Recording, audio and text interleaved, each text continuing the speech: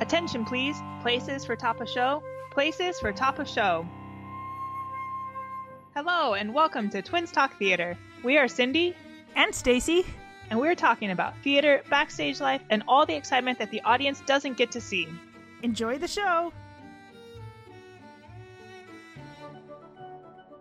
Hi everybody, welcome to this week's podcast. Today we have a lighting designer friend of mine named Karen Lawrence. She's a freelance lighting designer who's worked around the LA area and a couple shows internationally. I first worked with Karen as the lighting designer on Allegiance for JACCC and East West Players almost a year ago. Yeah, I think almost exactly a year ago. Then later worked with Karen on the Troubadour show, A Year Without a Santana Claus. She is a teacher currently at UCLA and a mentor at USC, but has taught at a couple other places. And she has a couple of Ovation nominations. And I think I took a picture or two with her at Ovations a couple weeks ago. So welcome to the podcast, Karen. Thank you. I'm happy to be here. I do have to say that I teach at Cal State LA, not UCLA. Ah, Cal State LA. I always get those two confused. Same thing. Something about LA. Close enough. I'm sure they don't think so, but good. Another exciting fact that I'm going to throw in now because I'm watching. She has a corgi, a baby corgi, much smaller than Doggington, and yeah. So I keep sending her corgi pictures whenever I get the chance. Cindy says we're going to change the podcast to animals and nerdy stuff, since that's all I seem to talk about. This is very true. Aww. She's just she doesn't have a puppy. Okay, so one of the things we always like to start with is, how did you get into theater? Did you always know you wanted to be in theater? Did you start as an actor? Did you kind of happen into it? Yeah, I have the typical story that a lot of us have. Started out as an actor.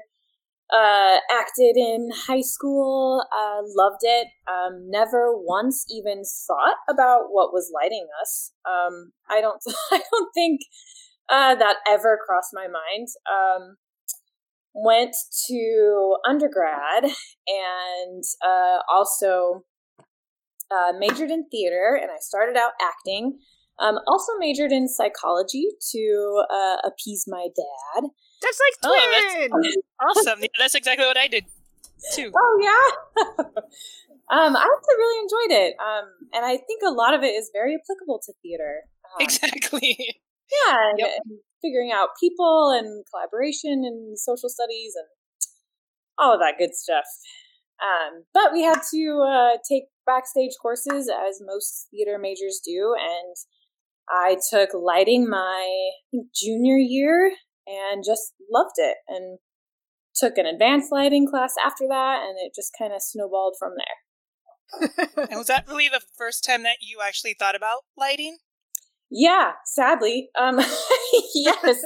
I don't think I ever, I don't know, I just never really thought about, I actually thought about costumes a lot more, and then, so I took that class first in our design lineup and thought I would really enjoy that, and then ended up not caring so much for costume design. That was much more difficult than I thought it was in my head, but a lot of details, small little details. Yeah, a lot of sewing. I mean, my mom is great with all of that, and I could not get the hang of it. So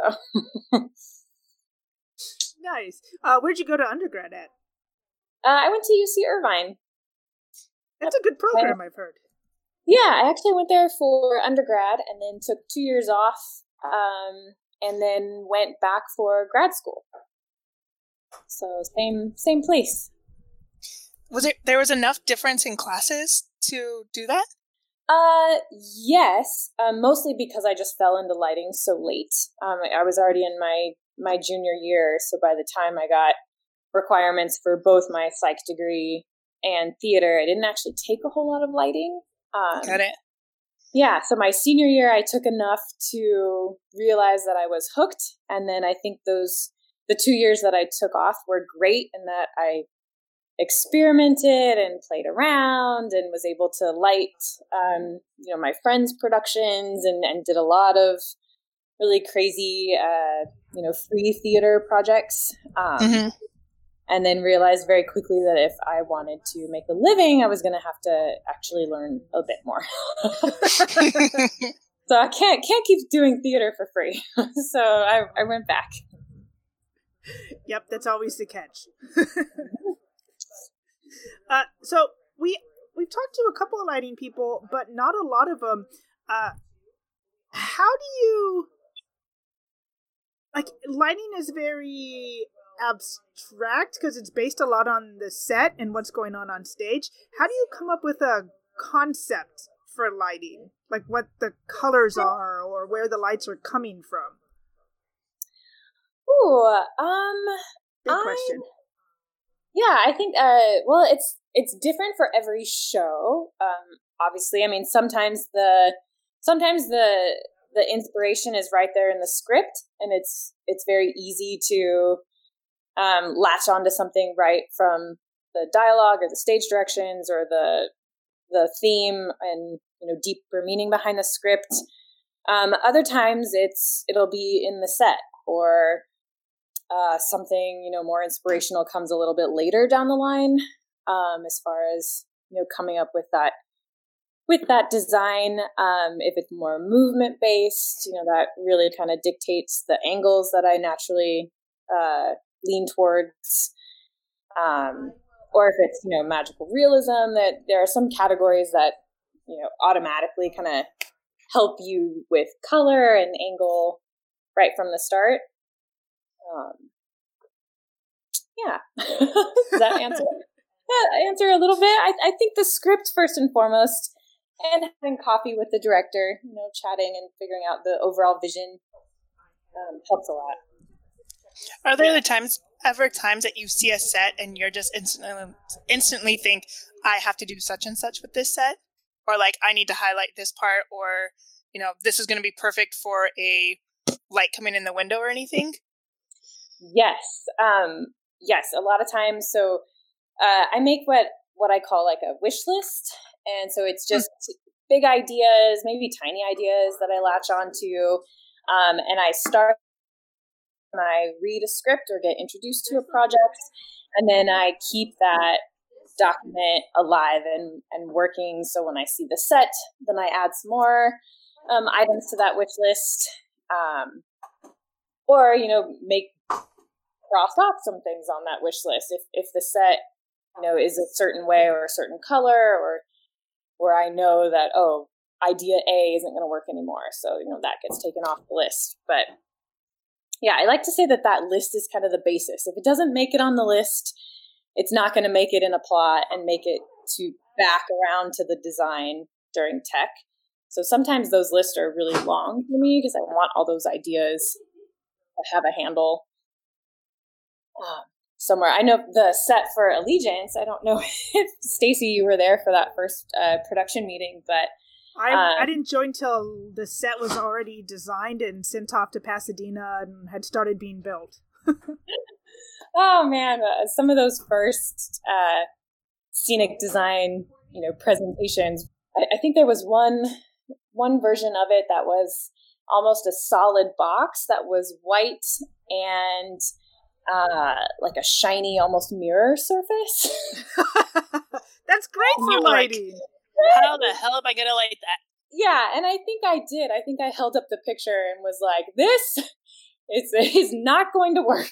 But I mean, Seo is fantastic. And we came up with some things that definitely tied to the script a bit more than a white box. But not to say a white box isn't great and lightable for the right show, but but not that one. Yeah. I think it was mostly a tan box towards the end with a brown floor. We Yes. cut some of the box walls off. They wanted the high side things, and after a while we're like, there's no way to light or to hang these feasibly. So those got cut. They were built and just not used. Yeah, it went towards a much more natural kind of earth tone feel. No shiny white. No shiny white. Yeah. Okay. Shiny was something we were trying to stay away from. So, in your designing of things, you come up with the concept and ideas. How do you translate that to instruments and where instruments are placed? Do you have like just a library of knowledge in your head about source fours are good for this and these movers are good for that, and you just magically put pictures on a paper? I think, well, that's part of it. I think every designer has like a toolbox of favorites, and you know, we all have our different styles and things that we gravitate towards. But I will say after teaching lighting, I think it's a lot easier for me to kind of talk and break down those steps. But I always say that there are like 5 main kind of designer choices, and one of those is brushstroke or your instrumentation, like what light is best for what type of job. And if you start with the basics, like a Leco or an ERS, the Fresnel and the Par, each one of them has a very different quality of light to that. And so if I'm lighting something that's, you know, very powerful or raw or a little rough around the edges, I might go for a Par can because that quality matches those kind of emotional feelings. Or if I need some more, you know, crisp or more control with a light, I might go for an ERS. But I think for me, everything ties back to emotion. What is the story that we're trying to tell? And, you know, all of the, not limitations, but the challenges of the space or the challenges of the set or costumes or just the time frame. I'm working on a show right now where we have very little time. So it's like, okay, what are the big picture items? What's the story we have to tell? And how can lighting best tell that story with what I've got? So as long as we're tying back to the emotion, and you can do that with color, you can do that with intensity, with angle. I start there with the storytelling. Is it? I'm trying to figure out how best to ask the question. How often do you get into a location where you can only use like what that venue has, or are you often given a large enough budget to rent equipment, or is it kind of mixed? I think it's mixed, and especially with where I'm at now in my career, I do a lot of, you know, very small local theater. That, I mean, this latest one has, I think, 12 Fresnels and a handful of Lecos, and so that's what we have to work with, and we don't have a budget, but the story really needs to be told, and I'm all for supporting that. And then there are shows like Allegiance where we have a pretty great budget, and we can rent movers, and we had LED Lecos and all the fun fancy toys, and you know, both experiences are really great. I think being able to design under like in those certain limitations pushes you as a designer to think more outside the box, which then helps when I get money and can rent things. Yeah, that was going to be my next question. Like, is it easier or harder to be like, this is what you have to work with versus here's money and then you just have like this world of possibilities? And then is it difficult to kind of narrow that down? That's how I feel I would kind of. Yeah, it totally is. And I remember some of those first shows with having a budget where I literally had no idea what to do. Yeah. Like, I don't know. There's too many options. Yeah, exactly. So I think they're both challenging in different ways. Like, and now after, you know, having more experience with a budget and being able to rent gear, this show, I'm like really struggling to try to tell the story the way that I see it in my head, with not having the gear that I really want. So, yeah, it works both ways. Challenges on both. Yeah, exactly. What is the main, I can't say main difference, because master electricians and designers are different. One's designing, one's doing more of the figuring out what gets plugged into where. So what would you say are some of the main differences between a designer and electrician, master electrician, and how they have to work together on getting the plot up to getting it ready for you to then come in and use your paintbrush to make things look pretty? I would be nowhere and nothing without my master electricians.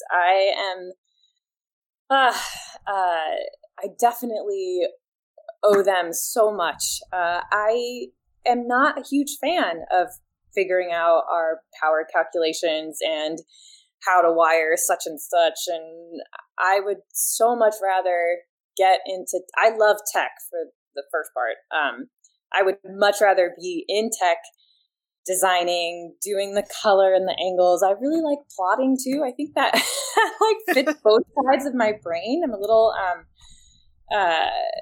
very organized, and I like my systems and my patterns. And I think the plotting part of design really suits me very well.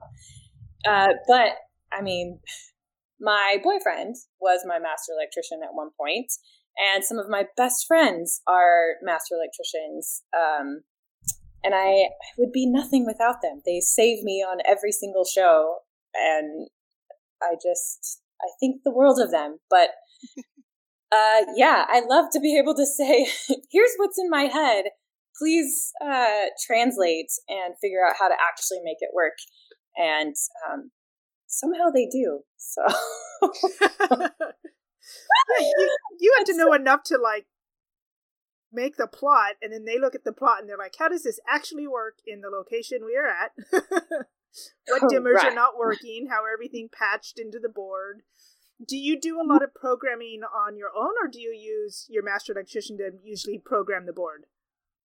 I'd say it's probably even. And it depends on the theater and the venue. A lot of times, the smaller budgets, they don't have another programmer or a master electrician. But whenever possible, I really love using a programmer. And I consider programmer and master electrician most of the time to be two separate people or two separate talents. Not to say that they can't be the same.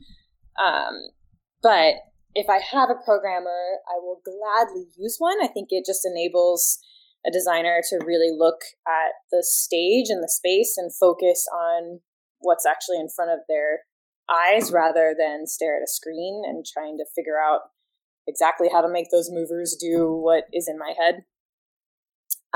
But I can, and I do often. I'm much more comfortable programming than I would say running a crew as a master electrician. I'd say that.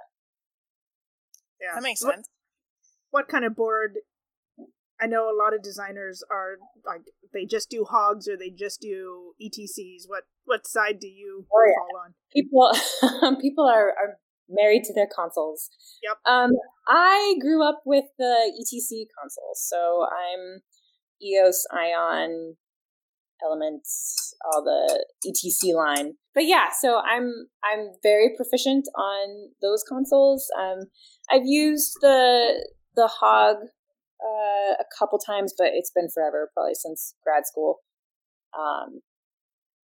And then I've used the MAs. But yeah, I'd better have a programmer if I'm doing the MA or the Grandma. Not too proficient with those. I don't think I've ever even seen that second one you mentioned. The Grandma?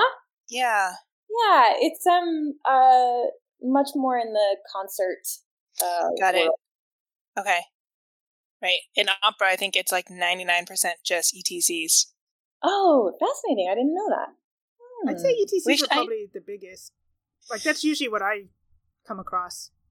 Except for tours and big things like that, but most standard theaters around our sizes that we work in are often ETC boards. Yeah, most definitely. Although I just worked on the CES conference, and I spec'd the ETC, the EOS console, and everybody made fun of me. Why? Because of the conference? No, it's just the event world uses more of the grandma than ETC. So, supposedly, that's what I learned. I don't do a whole lot of events, but... I wonder if they just market to different people or why it's divided like that. Because it's really no different, I don't think. I, again, only use ETCs, so I don't know what the other boards do, really, but I'm assuming they're all lighting boards.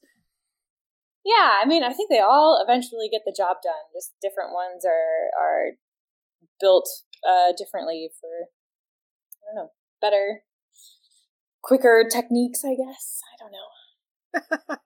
I guess that makes sense.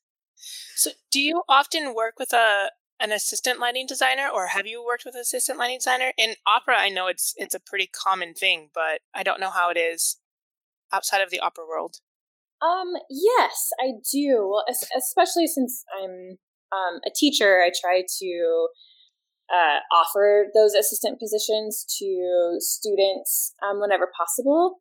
If I have somebody that's really interested or wants to learn.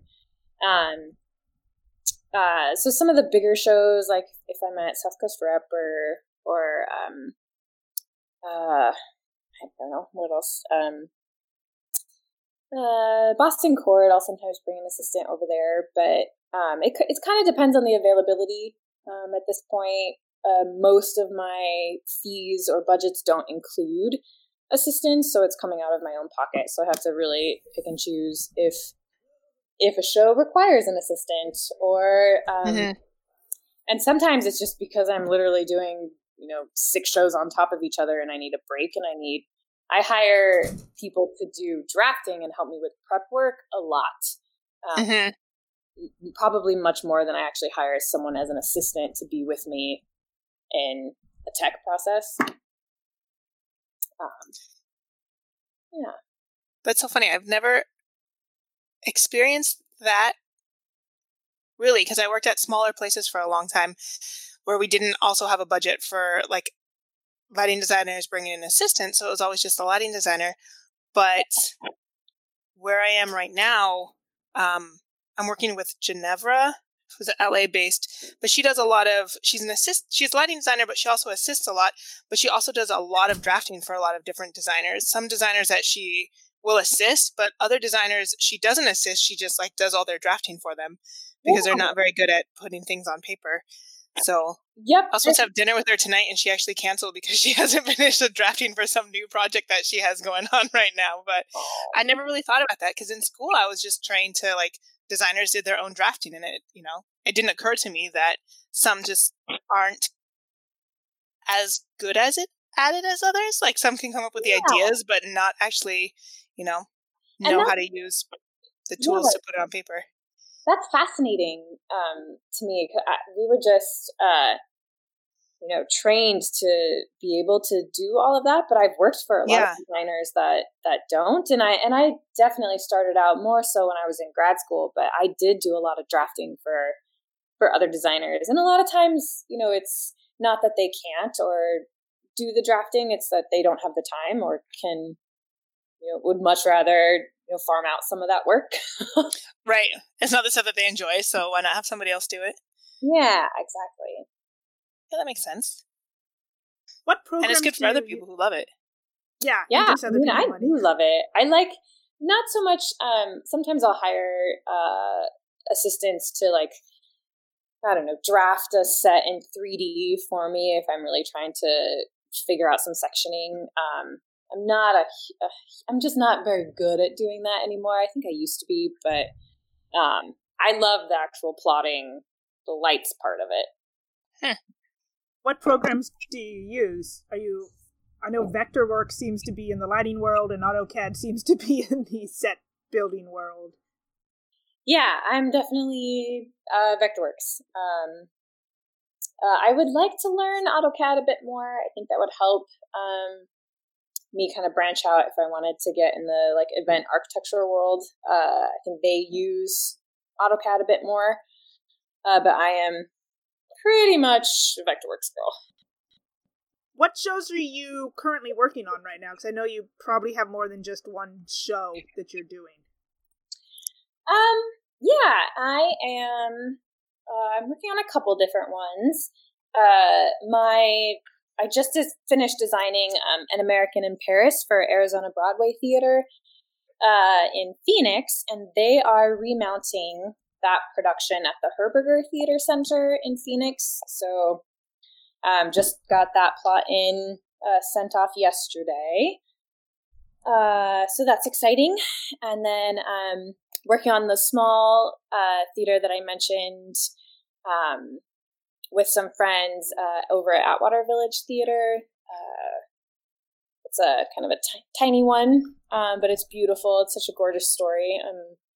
And then She Kills Monsters, which is at Cal Where's State that LA. playing?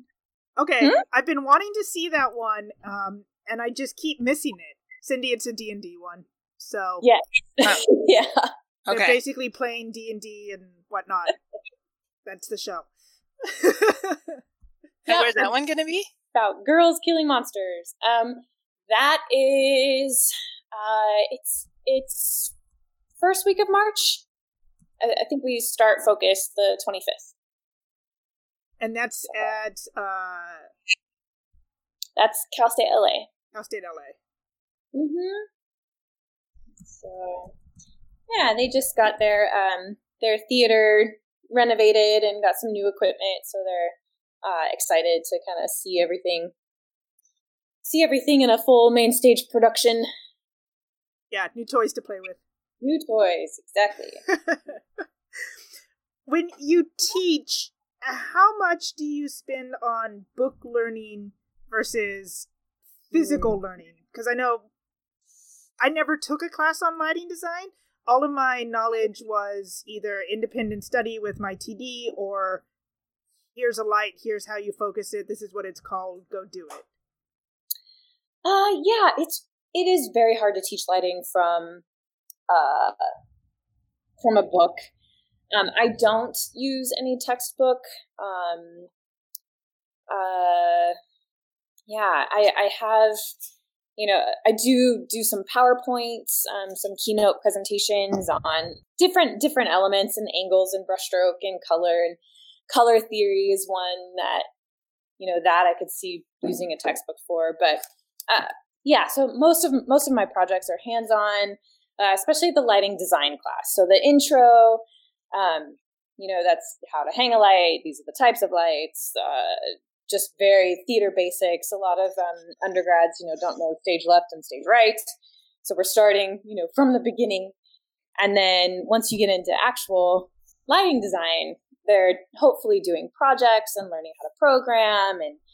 And we do some Vectorworks, figuring out how to plot and section and the different lenses. And I think lighting is something you've just got to do. It's also kind of, not that it's boring to hear someone talk about it or read about it, but it's such a physical art form that you really just have to see and do, I think, to appreciate it. I was going to say a visual art form because everything you're doing is something that you need to see. So I can't imagine just looking at books for it. Yeah, it's never quite been all that useful for me to use a textbook. Yeah, I remember being taught, I did take an intro to theater class, even though most of it I think I already knew, but they, had the pictures in there like, this is a screw gun. And I'm like, yeah, but like there's so much more to that. Like, how heavy is it? And where's the weight? And how do you pull the trigger? And where do you push? And how do you change the battery? And all that stuff. So, yeah, you can see a picture of a light, but until you actually have to, like, turn the knobs and get it to focus and feel how hard it can be sometimes to do stuff. And being able to do that multiple times. I feel like it's something where, yes, you can show somebody how to hang a light or how to focus a light, but until you actually get in and repeatedly do something, it doesn't become like a part of you or a part of your wheelhouse of knowledge. Mm-hmm. But yeah, one of my favorite lectures with my intro to backstage course is doing Tech Olympics. And so you just set up a bunch of gear and have them troubleshoot, and they have to change a lamp, and they have to, hang a light or put something on a floor mount, or that's excellent. Who can get it done the fastest, and how to read drawings. That's always fun. They've got to use the key and the instrument. The label legends, and that is pretty awesome. Yeah, that one's fun. Anything more physical, that I think they respond better to it as well. So many other classes are just read this book, listen to this lecture, take this test. Like that's every other class in school. Yes. Yep. Exactly. So the only thing hard about all the physical stuff is, or the hands-on stuff, is that they have to show up. Right? Yes. Like they've got to be on time and they have to show up, which is hard for an 18-year-old sometimes. That's very true. Yeah. And then you got to haul everything back and forth and get there early to set up and strike everything at the end. Yeah. Yeah. It's a lot of work, but it's worth it. I enjoy teaching. I think it's great when you see the light bulbs go off. Literally. Light bulbs, very, very fitting. What are some things that you recommend to, like, people take the class and then they fall in love with it or don't fall in love with it? What do you recommend to the students who you think really have a knack for it? Like, are there certain things they should study, certain things they should focus on or go into, or how do you encourage them and kind of keep them going? The ones that, well, at Cal State LA specifically, they just offered an advanced course. So I definitely have recommended that for students that are very interested to take that. They've also got independent studies, or they can be mentored on different projects if they want to design. I like being able to mentor a student on a design. I think that's like the next hands-on step, and it's a big learning curve, and that's where they actually decide if, yes, I want to learn Vectorworks and how to get a plot and paperwork, and definitely kind of separates the ones who really are interested and stick with it, and the ones who don't eventually. But does the school have a specific lighting degree or track, or is it just a general, like, theater undergrad degree? I think for the most part, it's just a general degree. They can specify, I think it's either performance or production. Okay. But I think that's as specific as it gets at this point. Mm-hmm. So their program has gotten a lot better and is definitely working on getting better. Making it more specific. Yes. How often do you go to trade conventions or showcases, or to look at new instruments and new lighting boards? Is that something that you try to make a regular habit of, especially as a instructor teacher, or are they not that common? It's really just schedule based, and I need to be better at that. I try to make it to LDI. Mm-hmm. That's the big one, or USITT, but it's definitely been a while since I've been able to go. Everybody's schedules are tight, but mm-hmm. freelance and teaching, it gets a little hard to get away. But I think it is very, very important. I work a lot with an architectural and events company called Radiance, and they do a lot of theme park work. So that's been kind of nice. So if they have demos of new lighting fixtures, I always get invited, and we can, go to the office and see what fixture is being demoed. But mm-hmm. That's definitely something I should do more of. Well, I'm just wondering, how often are new products coming out? Is it pretty much a constant flow of things? I think so. I think I will say that with theater, I think it takes a little while for certain gear to trickle down, at least at the level that, I'm designing. Because it's too expensive, and it's just companies can't afford to bring in new stuff all the time? Yeah, yep, exactly. And especially with academic theater, I feel like, they're even slower to get new gear. But I mean, Cal State LA just got their LED cyc lights, which are fantastic. But when I do event or theme park work, I feel like they're a little more apt to get those LED Legos or those LED fixtures. A lot of it's power too, like anything that saves power with theme park work is, an argument for them to get new gear. Whereas, theater takes a minute for some things to trickle down, unless they have a budget and you can rent the stuff. But yeah, but then that's rented and not like in-house, always there stuff. Mm-hmm. You do theme park work, I think Universal, right? Yes. Yep, for the horror. Yeah, so Halloween Horror Nights. Yeah, I've never gone because I hate being scared. So much fun! I'd be like, can we just turn on all the lights so I can just see things? Because I like the gory stuff because it looks cool, but I don't want people jumping at me. That's terrible. What is the difference, or is there a difference between lighting a theater show and lighting a theme park maze event? I mean, there's a lot of differences. It's actually, with Halloween Horror Nights specifically, it's obviously a very theatrical event. So the similarities are, there's quite a few of them. We use kind of the same gear.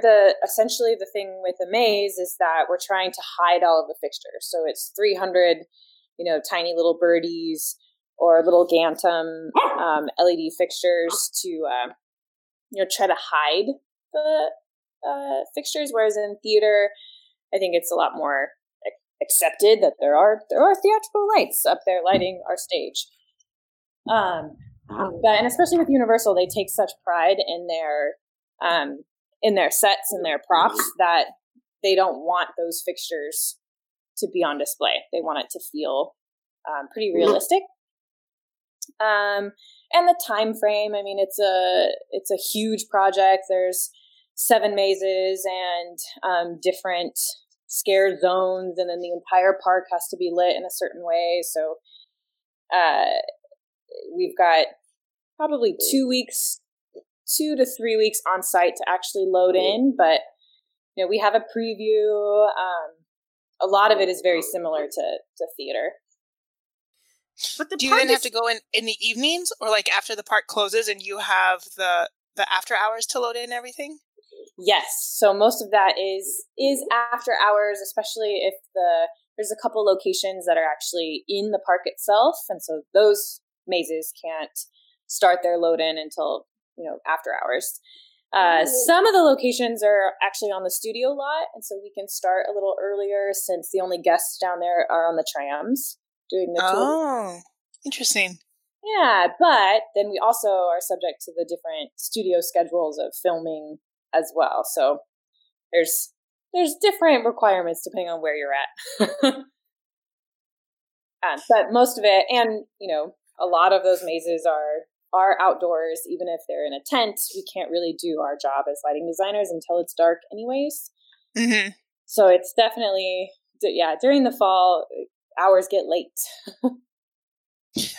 How are they controlled? Do you have like a different light board for each maze, or is it one master light board, and does it just run on loop, or is there somebody actually controlling the lights, like per show, for example? Yeah, no, we have each location has a console, and we're definitely synced with sound, so they're actually sending us our signals, and we've used a couple different methods of doing that over the years. I feel like almost every year our console changes too. So, we're constantly, figuring out what something brand new.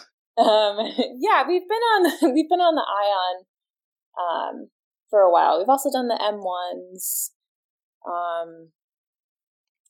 Different.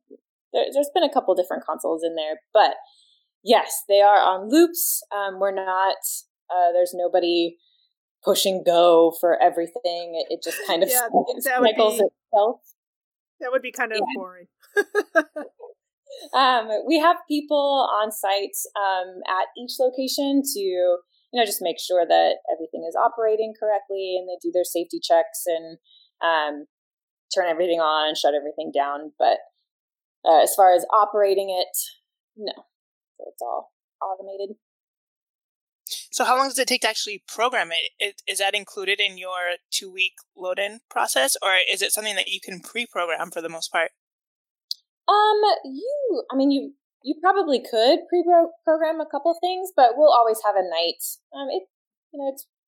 I do a first pass in one night, get everything programmed in, and then we have creative reviews where they come through and walk and tell us what they like and what they don't like. And then if, scenery changes or different loops change, and some mazes are much more complicated than others. Like they'll have some programming sequences that need to time out. And then others are pretty straightforward. So. How do you program a maze? Because on a theater show, you sit in one spot, you can always see the stage. How do you program a maze? Because you can't see the whole thing, so how do you know what's going on where? Yeah, good question. Different designers do different things. Some years, if it's easy enough, I'll push the console around. My master electrician and I will push it through.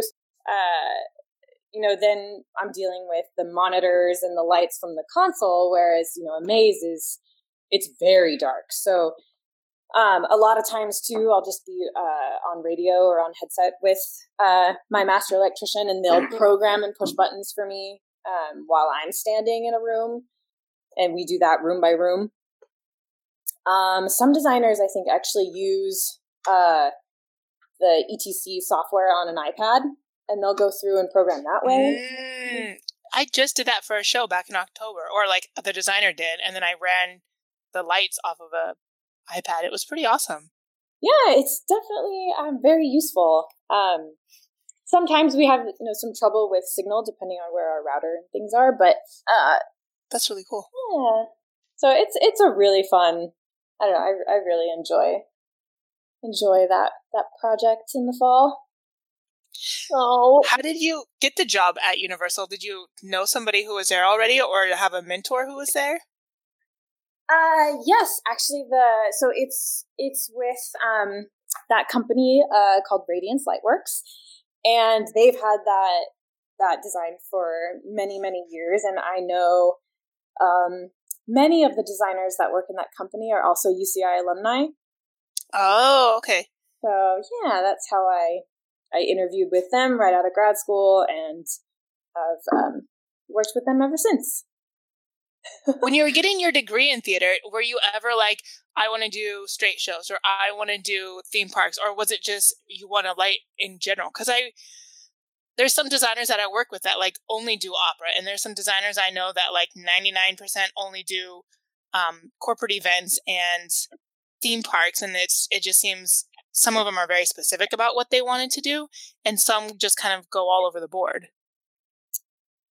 Yeah, I think a lot of my peers that also graduated, if you go into architecture or events, a lot of times you're getting hired by a firm, and it's pretty much a full-time 9-to-5 job, so it's a lot more stability. It's not as scary as freelance. True. I did not go that direction. I work with Radiance quite a bit on different projects, but more as a freelancer with them. So because I love theater. I love freelancing. I will say the older I get, the more difficult it is to keep working so hard and not always get the most money for your hard work. Yeah. But when I graduated, I really thought that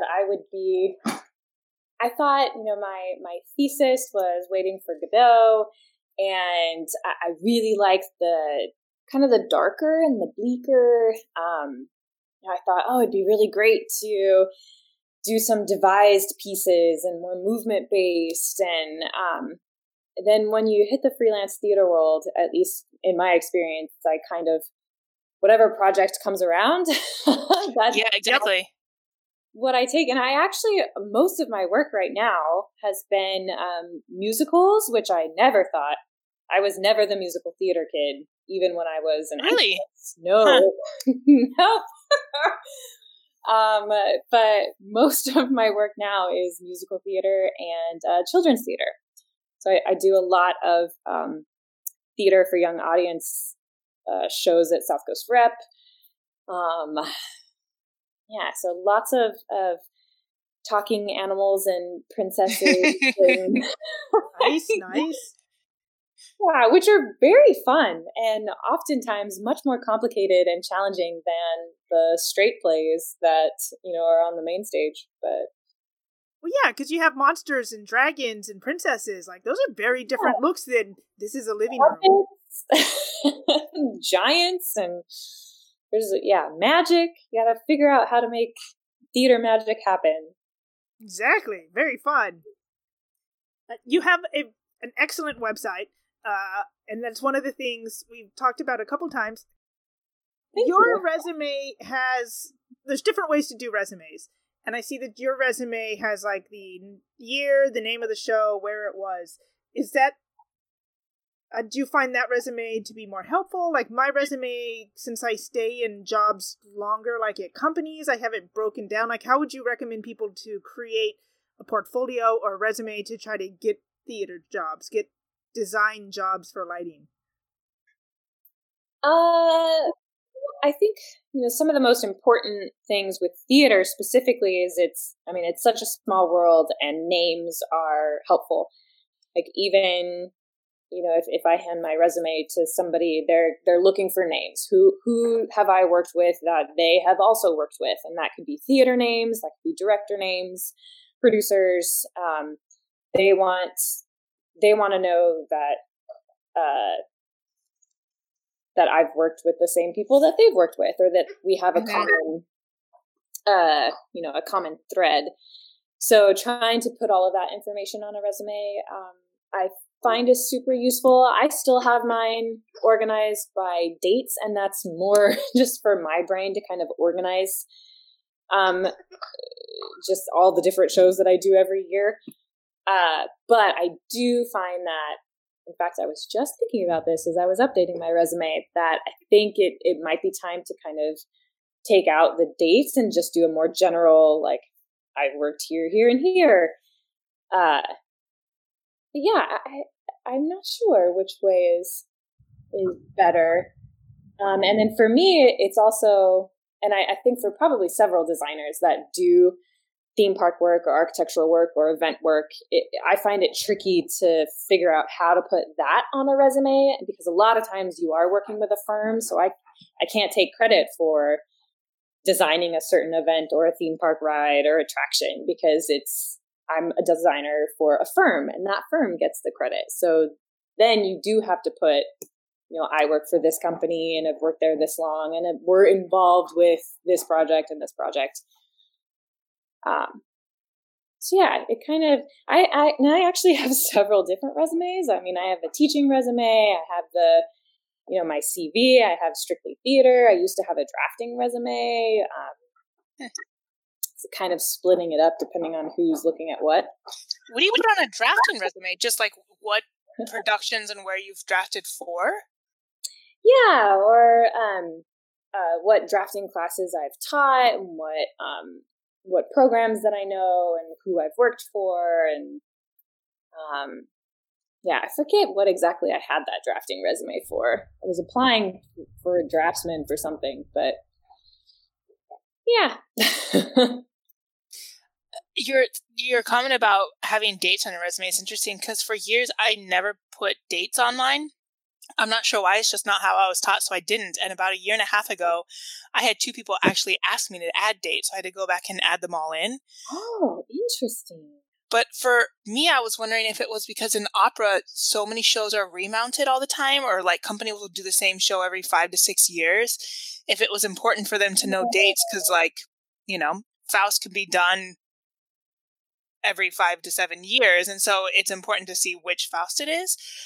But I'm curious about why they would want to know, and somebody else said they want to make sure, somebody who does hiring, they wanted the dates on my resume to know that I work recently and that it's not like, oh, I haven't had a gig in 5 years, or that I'm like up to date with what's going on.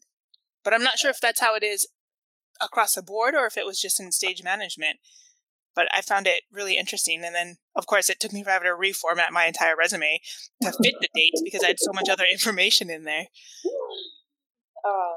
Yeah, but that makes a lot of sense because, I mean, depending on what you're looking for, you might want to know that they were just designing recently or... Yeah. As opposed to, I haven't stage managed anything in 4 years. I guess that would make people nervous. Yeah, it might. Yeah. Maybe. Lost the touch.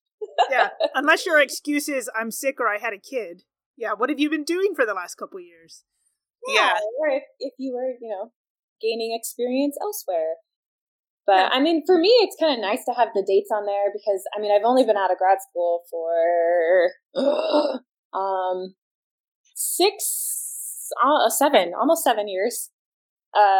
7 years. Oh my gosh. But it's nice for me to see like the progression and what I was doing. Yes. So, yeah. I mean, just a personal, I like that. I don't know.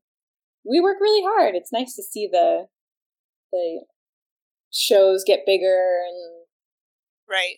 It's nice. And for me too, like in the beginning it was like 1 or 2 shows a year and now I'm up to like 6 or 7 shows a year and you can literally see it on my resume, the number of shows increase over time and it's good. It's also like, oh my gosh, I can't believe I did that much in 1 year, but it's good to be like, I am getting this many shows in 1 year. This is awesome. I can make a living doing this.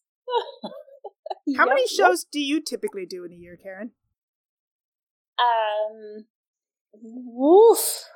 I am not sure. I probably average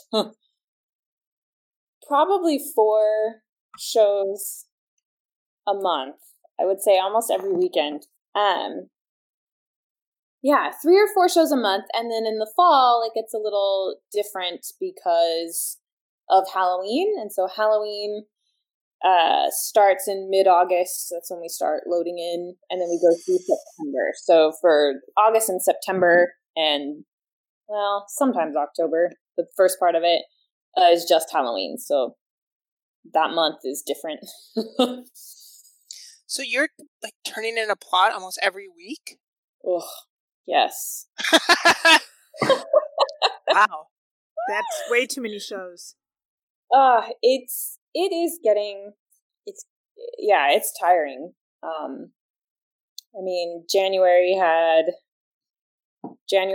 4, February has 3. I think March has 3, and then April, May are always really busy. They get back up to 4. Mm-hmm.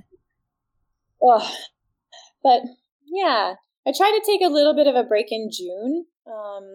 I do like a summer Shakespeare festival, and then we start working on the designs and drafting for Halloween. So June and July are a little bit lighter as far as shows go. So you're right in the middle of kind of a busy-ish season right now. Yeah. So then are most of your texts 1 week?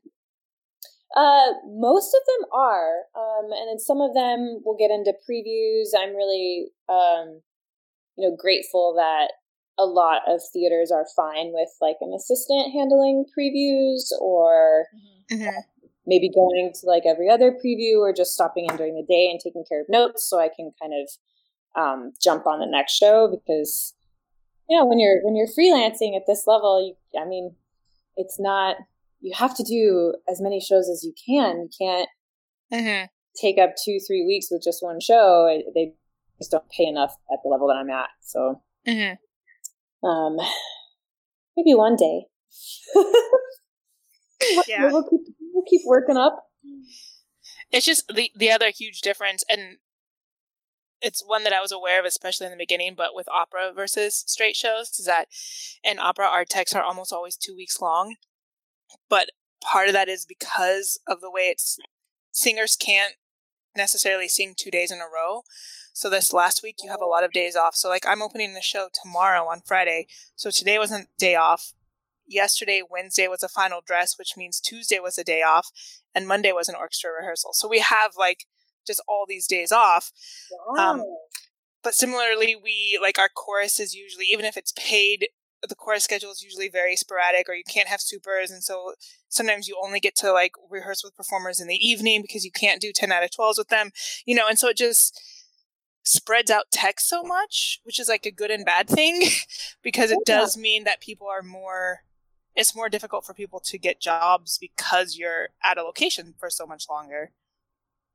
I'd like to say opera people get paid more. I know in stage management we get paid better in opera, but I don't really know if that's true across the board with lighting designers. But I have heard lighting designers say it's a little bit more difficult because you have to be in a location for 3 to 4 weeks sometimes, and not just like, 5 to 10 days. Yeah. Oh, interesting. I mean, it makes sense. It does when you think about it that way. But you also like can't, which is hard for people who start somewhere else and move into opera. You don't light with singers on stage necessarily. You use like light walkers, and you just kind of have to like light over as we're going, and you don't really get a chance to stop. So it's just completely different, in my opinion, to work that way than it is, when I was trained in musical theater. Yeah, I have heard that about operas. I have very little opera experience. I've done a couple like college operas that, essentially work the same way that theater works. The musical, yeah, exactly. Yeah, so that doesn't really count. Yeah, that was my experience in the beginning before I started doing, larger scale stuff, but it's very different. It's good and bad. I got a lot of free time this week, kind of, but then like I'm working on like 4 other shows, so all of my free time on one show means I'm spending all of that time working on all the other projects that I have. And where are you based out of? I'm based out of Brooklyn, New York. Oh. She doesn't spend much time there. I do not spend a lot of time there. Yeah, I'm based in New York, but I'm currently in Omaha, Nebraska right now. And then in a month I'll be in Boston, right? Thanks. I was like, I forget where it is. I'll be in Boston. For a week, you're out here in California because it's our brother's wedding. And then after you're done with Boston, you go back to New York for 2 shows. For one with Dido and Aeneas at the cemetery, and then Teatro Nuovo. So. Yes, you'll be stuck in New York for a while. Man, I am. Good luck, twin. I know. It's going to be rough. So I think we're at an hour with some stopping on time and whatnot, and who knows, but maybe close to an hour. Plus, it's the day we're recording is Valentine's Day, so my husband's like, "When are you coming home?" And I'm like, "Yeah." Oh, I did think about that on the drive home. I was like, "Oh, my boyfriend's doing the auto show, like, so he's out of town. It didn't matter." Yeah, exactly. Went to New York, so I was like, whatever, I have no plans. It's like, I'll do it and then drive home, right? Traffic's better now. It's past 7. It's great. Yeah, totally. You'll be fine. So our last question, I don't know, because I never warn people, but do you have any twin stories? Twin stories. I know that you asked me to prep this, but I don't know if I have any twin stories.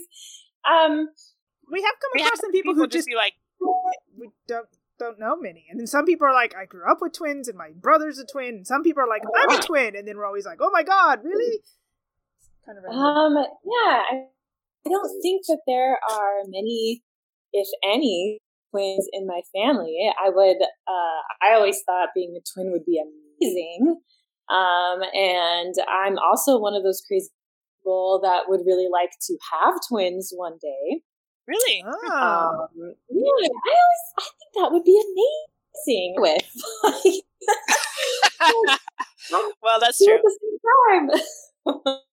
And then they can just get it done with all at once. If you're going to be pregnant and go through labor, just pop 2 of them out.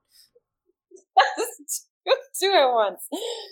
My family, and when we were little, we this isn't exactly a twin story, but we raised dairy goats, and they always have, not always, but Twin likes goats. I do love goats. Oh, we have several goats, and they're actually it's called kidding season. They're in kidding season right now. It's lots of baby goats at the farm. Aw, Twin, you should go visit a goat farm. You muted yourself. It's close to you. It's in Kansas. Not Really? far. Yeah. Oh, it is pretty close.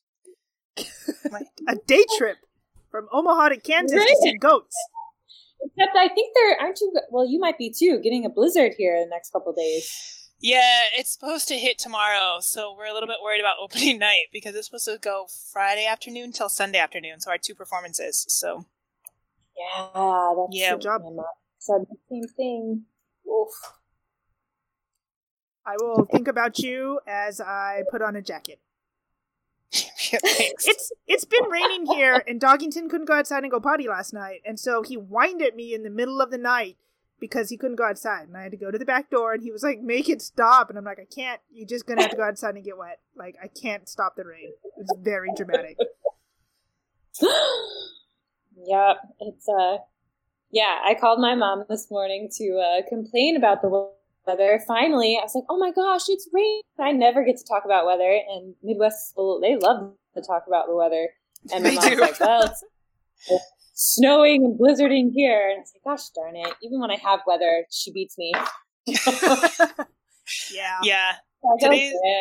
Today was pretty miserable. It was super, super windy in Omaha. And even though it was only 20 degrees, which is kind of warm compared to what we've been having, the wind has just made it really miserable today. But only 20 degrees. It's okay, Twin. What are we, like 26 days or something? You'll be back out in California and Arizona. I could be warm again? Yeah, I hope so. Oh my gosh. Hang in there. Don't melt. I mean, don't freeze? Freeze? You'll melt when you get back out here. Yeah. Yeah. Something like that. Okay, I better wrap up. Okay. Well, thank you. Yeah, thanks Thanks, for being Karen. on the podcast. Now you can go play with Echo. I know, she needs to go play. Yep, needs all of Mom's attention. Wear her out. Yes. Excellent. Bye, Echo. Bye, puppies. We just want to bite Mom. I know, she's really biting right now. I hate it. Probably teething. Luckily, it doesn't last long. Excellent. Okay, well, thank you so much, and I'll see you for Mamma Mia, if not sooner. Happy opening. Yes. See you soon. Thanks. Bye. Bye. Bye. Thank you for listening to today's podcast.